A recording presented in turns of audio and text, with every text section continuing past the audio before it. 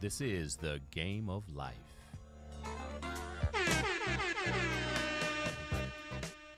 Welcome to the Game of Life. I'm your host, Gale Nelson, President and CEO of Big Brothers Big Sisters of Miami.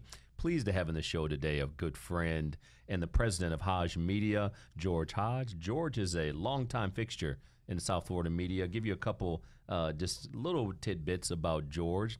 30 years newspaper editor, including 13 of which at the Miami Herald, a decade at the Houston Chronicle. 2 years ago, he started Haj Media, founded Haj Media, where George and his team work with law firms and various corporate clients. And George is currently leading the Miami Herald's Influencer Series. George, when do you sleep, my friend? Don't get too much, but that's okay. I'm used to it. It's almost as crazy as being full-time in the news business and being on 24/7. I tell you what, well, George, welcome, first of all. Welcome back. We've certainly worked with you in the past. Well, great to have you in the studio today on The Game of Life. This is my new toy, this mentoring podcast, and I just love having you here in the studio with me. This is great. You got a great setup here. A lot more technology since I visited a couple of years ago. I tell you what, and that's a direct result, and I always take time to shout out the IRE Foundation. We have an incredible partnership where we help kids in so many different areas, including music and the arts. And so this studio that we're sitting in right now was named after DJ Iree's mom. Her nickname was Boogie. So we're here in the Boogie Live studio here at Big Brothers Big Sisters of Miami, and let's talk media. And you talk about a 24-hour news cycle. I mean, nonstop. There's something going on all the time in whatever context. How has media changed from your perspective over the years? Well, I mean, part of it is just the speed at which everything moves, Gale. You know, you and I, you're younger than I am, but you and I are old enough to remember when the way you got news was a print thing, and it landed on your doorstep in the morning, and you picked it up to learn about what was going on in the world. That's right. And then a few years ago, you might have gone on and, opened up your computer, logged in, and looked at some news websites. Now you reach over to your nightstand, you grab your phone, and you see all the news alerts and the Twitter feeds and what's on Facebook. It is instantaneous. That's right. Which has been, for both good and ill, I think. Everything just moves very, very fast. Reporters often, are not spending days on a story; they're spending hours on a story. Sometimes less than that, which sometimes means that there are some more mistakes along the way. But I think that's the biggest change. Obviously, media has also been hugely disrupted.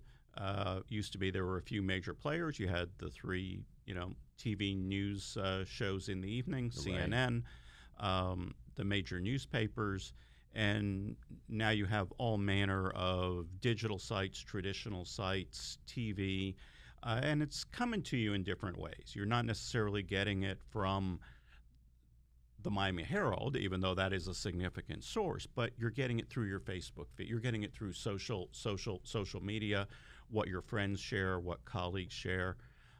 And I also think for professionals, sort of the niche media has become a little more important, I think, as things have become fragmented. So if you're a lawyer, you read the Daily Business Review or the South Florida Business Journal. Right. As the Miami Herald and the large metros do a little bit less on, say, business coverage, these niche publications, I think, have gained more importance. But is that the future, you think? What's the future of media? I mean, obviously, everything's handheld.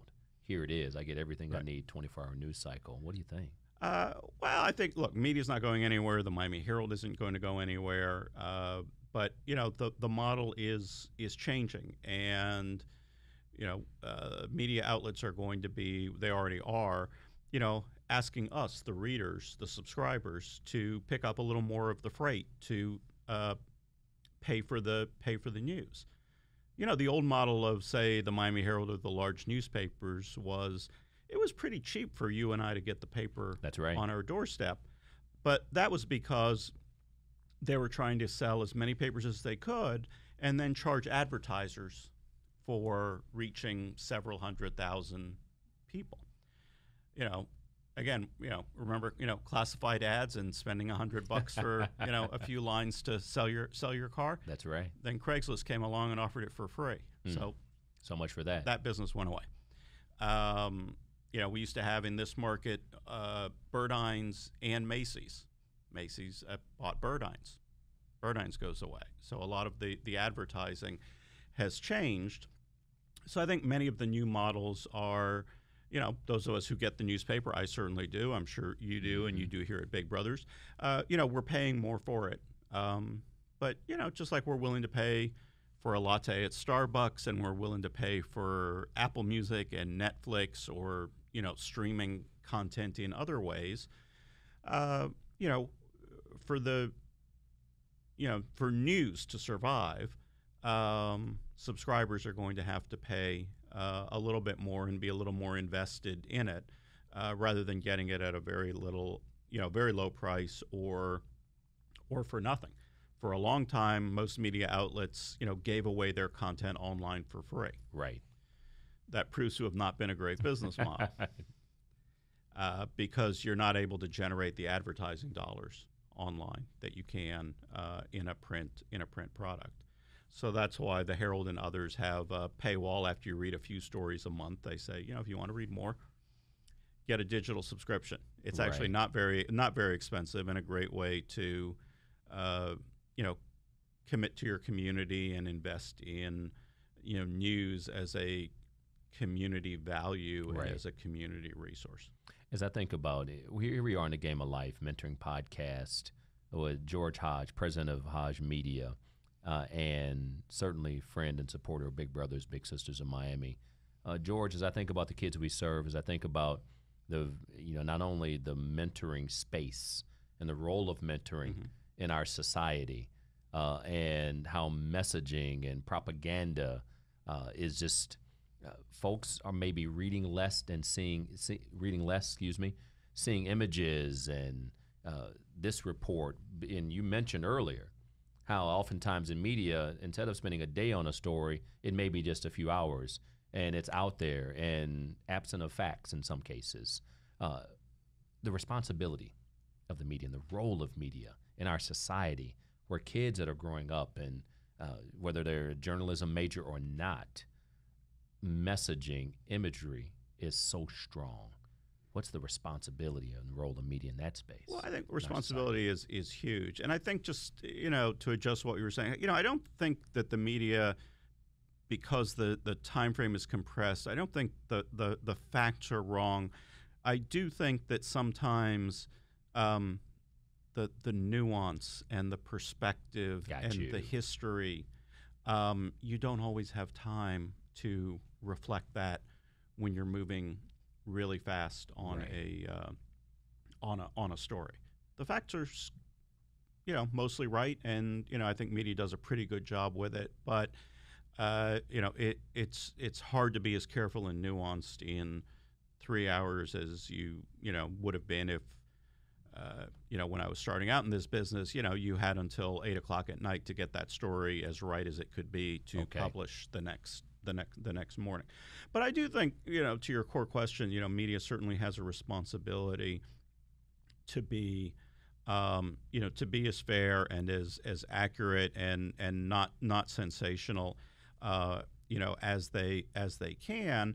The flip side of it is, I think as a society, as a community, we can do a better job of teaching news literacy to our young people, to understand that they understand when they look at something, who wrote it, where did it come from? Did it come from the Miami Herald, or did it come from a liberal or conservative group with a strong agenda? And look at it with that kind of filter. The fact that, I think the challenge today is that, some people seem to view everything they see on Facebook as a, quote, fact, whether that is coming from a reputable news organization or one of their friends or someone out there who is just, causing trouble. a foreign government who is trying to manipulate whatever it might be. I've done some work recently with the Knight Foundation, and I was editing a report recently that talked about news literacy and young people's understanding of the First Amendment and its role in society. It doesn't happen naturally. If they are, people don't sort of immediately understand First Amendment, both its rights and its responsibilities, unless they are taught it. So I think there's an obligation for all of us to make sure to teach our children and the young people we are mentoring and helping to, look critically and think critically about what they are seeing, hearing out there, so they can make the best judgments on the veracity of the stories that they see, because there's a lot of junk out there. Let's face it. Understood. And they got to filter, just like your diet, whatever you're eating, whatever you're viewing, whatever you're filtering. Just consider the context, consider the source, and use some wisdom. Right. That's good advice. That's a good life advice. Mm-hmm. Speaking of which, how did you get involved in the media space? Obviously, over 30 years, as a newspaper editor, and certainly just a longtime fixture here in the South Florida community. What got you involved in this space of media? That's a great question, Gale. I would love to say I had some big plan, but like many of us who fell into our careers, I didn't. I was at Miami-Dade College. Okay. And I needed an English credit. I always had read newspapers, but never thought of being a reporter. But it just seemed like something interesting. Okay, I'll take a journalism course.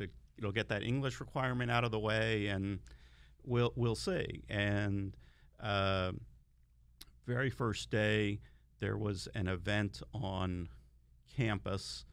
It was a fundraiser for a local congressman, and singer who has passed away, Harry Chapin, the folk singer, was there on campus. Okay. And I got a chance to go and to interview him and, walk around with him a little bit and write a story. And I just became hooked. Just got hooked on meeting interesting people, telling interesting stories, being the first to know. I always thought, frankly, that this was the kind of thing I was too much of an introvert to do. But like a lot of people in journalism, what I found is, when I had that reporter's notebook, that's right. I wasn't Clark Kent. I became Superman. I was just about to. I could do and ask things Anything that normally George would never do. But the reporter had a license to do it, and I thoroughly enjoyed that. And so, began taking more classes. When I got to the University of Miami, started working on the Hurricane, the student newspaper there. Then after UM, started working at a small newspaper in Central Florida called Florida Today. Was there a few months and covering a county commission meeting, and looked up, and the shuttle Challenger blew up over my head. Oh my goodness! And so, for all of a sudden, I was a space reporter for a few months. That's right. Just got extraordinary opportunities. Did that for a few years, and then came down to the Miami Herald, and never looked back. Was on the local news staff, then became the business editor. Went to Houston for a few years, and then came back 5 years ago because Miami's home. So I was just about to say, home is, Miami is home. Miami's home. It is sometimes weird and dysfunctional, but it is home. We love Miami. Speaking of home, speaking of Miami, or wherever, because you grew up here. Yes. And I ask this of every guest, and I just recently asked this question of someone in terms of just those mentors in your life and who influenced you. Oftentimes people will say they would gravitate to relatives, parents and others in the home, and that's certainly fine. But you, your family, and mentoring, if you had to think of someone, I mean, of course you've had many mentors. I get that. People give me that. I get it. But that one significant person, who is that? What did he or she teach you?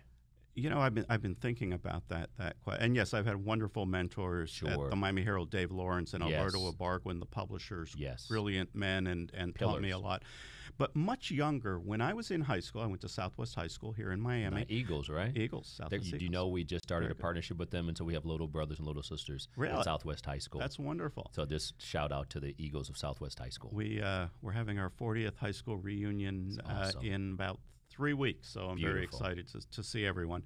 Anyway, when I was a senior in high school, they had a program at the time to partner some high school seniors with people in the community, internships basically. And I had an internship at the Miami-Dade County Commission with Ruth Shack, Yes. the legendary former then county commissioner.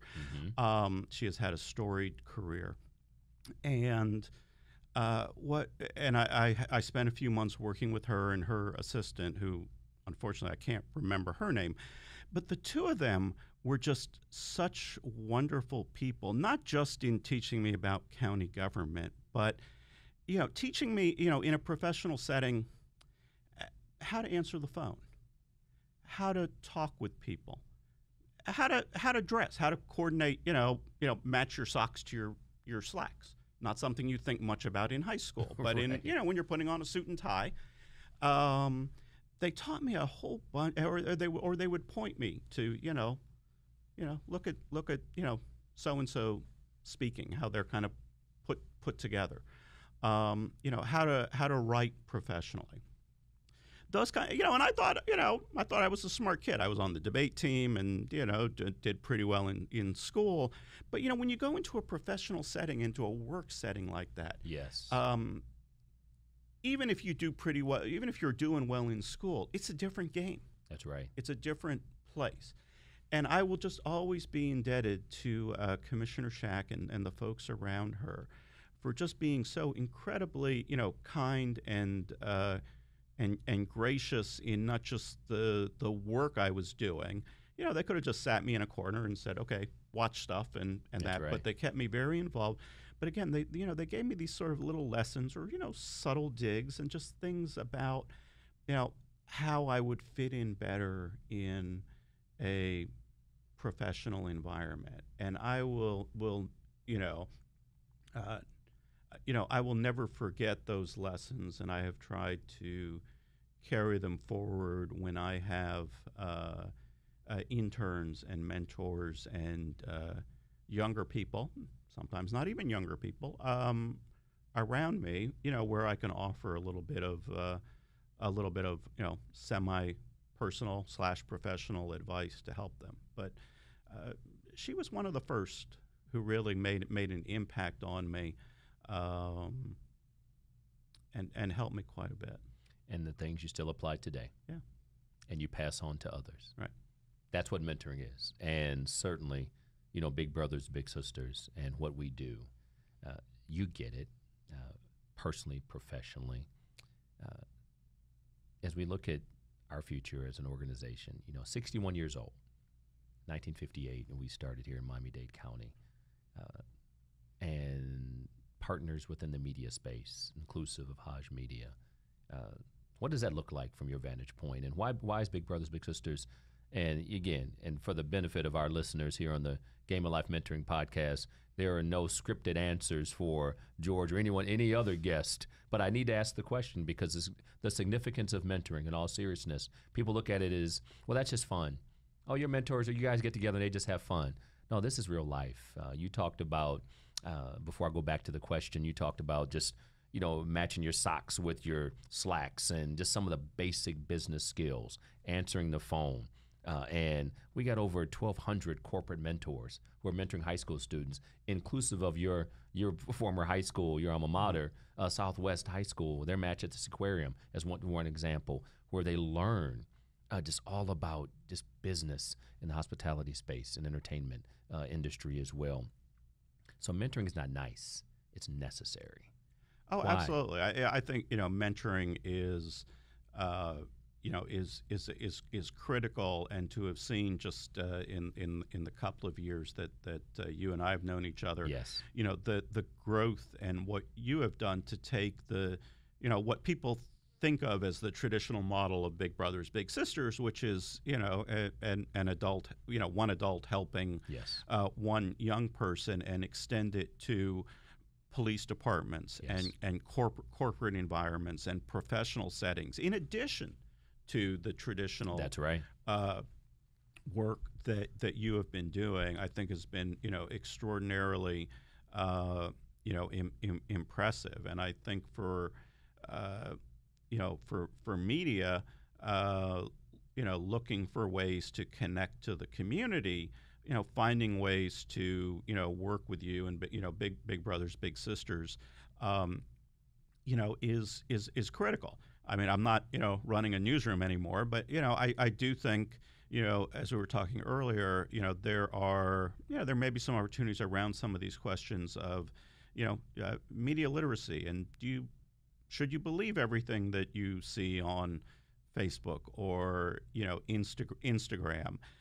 There may be some ways for some of the media professionals in town, whether in newspaper and TV, or those of us who are doing some more communications and public relations work, to work with Big Brothers and to work with your mentees on some of these skills. The side thing that we really haven't talked about is just also, we also know there are parts of social media that are quite corrosive and very difficult for our young people to navigate. And so I think to the extent that media and personalities in media can again help work with you and your mentors and mentees to understand that and just mitigate some of the the awful messages that are out there. I think there may be a helpful role in that. But the other thing with media is media has changed. Media is now Gale Nelson doing his own podcast. It's not years ago it was news was whatever the Miami Herald and Channel 6 and the other TV stations said it was. There is still a lot of that, but those organizations are now involved in more of a two-way communication with folks like you and with the community. Yes. And folks in the community are, finding ways like you all are doing with this terrific podcast to get your own message out. That's right. And hopefully there are ways for the media to help extend the reach of your podcast. I certainly will be retweeting it to my followers. That's what I'm talking about. Sharing it. Yes. If we got 50 media leaders in town to do that and extend the reach of what you're saying and what you're doing, it doesn't replace a good news story, but it'll make a huge difference in its own way, and with an audience that may not read print. One of the things I appreciate about you, George, is the sincerity, the genuineness, and as we think about, and before we close the show, I just must say, with the assistance you've provided to us in terms of just helping us with our brand, people are aware, the brand awareness, helping us strengthen our brand awareness, but the brand relevance, and for people to understand. I had a tour today, and someone said, I didn't know you did all of this. And so to your point, we are bigger. We do everything big at Big Brothers Big Sisters. We're bigger than just not only the one-to-one match, which is incredible, invaluable, but it's not only the adult who signs up to help the child. I had an alumni Big Brother that I talked to not long ago. He talked about, when I signed up to help a kid, but I'm the one that really was assisted as well. So thank you, and all the media partners that you bring to our table. You just say, Gale, think about this. You are an influencer, my friend, and you're helping us influence what's going on here in Miami. And our littles grow up, and they travel all across this world. So we're truly impacting the world, not as a cliche, not as just some coined phrase, but thank you for the partnership, George. Thank you, Gale. It's a pleasure to be here. And wearing my Miami Herald hat, in about a month we'll be announcing our 2020 group of influencers, and there may be somebody in this room who's on the list next year, but we'll be announcing that very soon. And next year will be an exciting year for that project. And all of those involved in it to talk about not politics, not Twitter, but the serious policy issues that matter to Floridians. Well, George, again, thank you for being a friend of Big Brothers Big Sisters. You're part of the family. George Haj, president of Haj Media, here on the Game of Life Mentoring Podcast, where everybody makes a team, but how you play is up to you. Everybody can do something, whether it's that little boy, the little girl with the pen and pad, or I should say an iPad these days, writing the story, just doodling. The bottom line is, just like George mentioned, you may feel like you're just Clark Kent, but when you go ahead and you grab that pen or that paper, you're Superman, you're Superwoman. You can be anything you want to be. That's the message to our children. Thank you to all the mentors out there. And George, thank you for being part of the team. Thank you, Gale. That's A Game of Life Mentoring Podcast Season 2. We're back in the studio, and we are rocking with the Miami Hurricane alum. Let's go.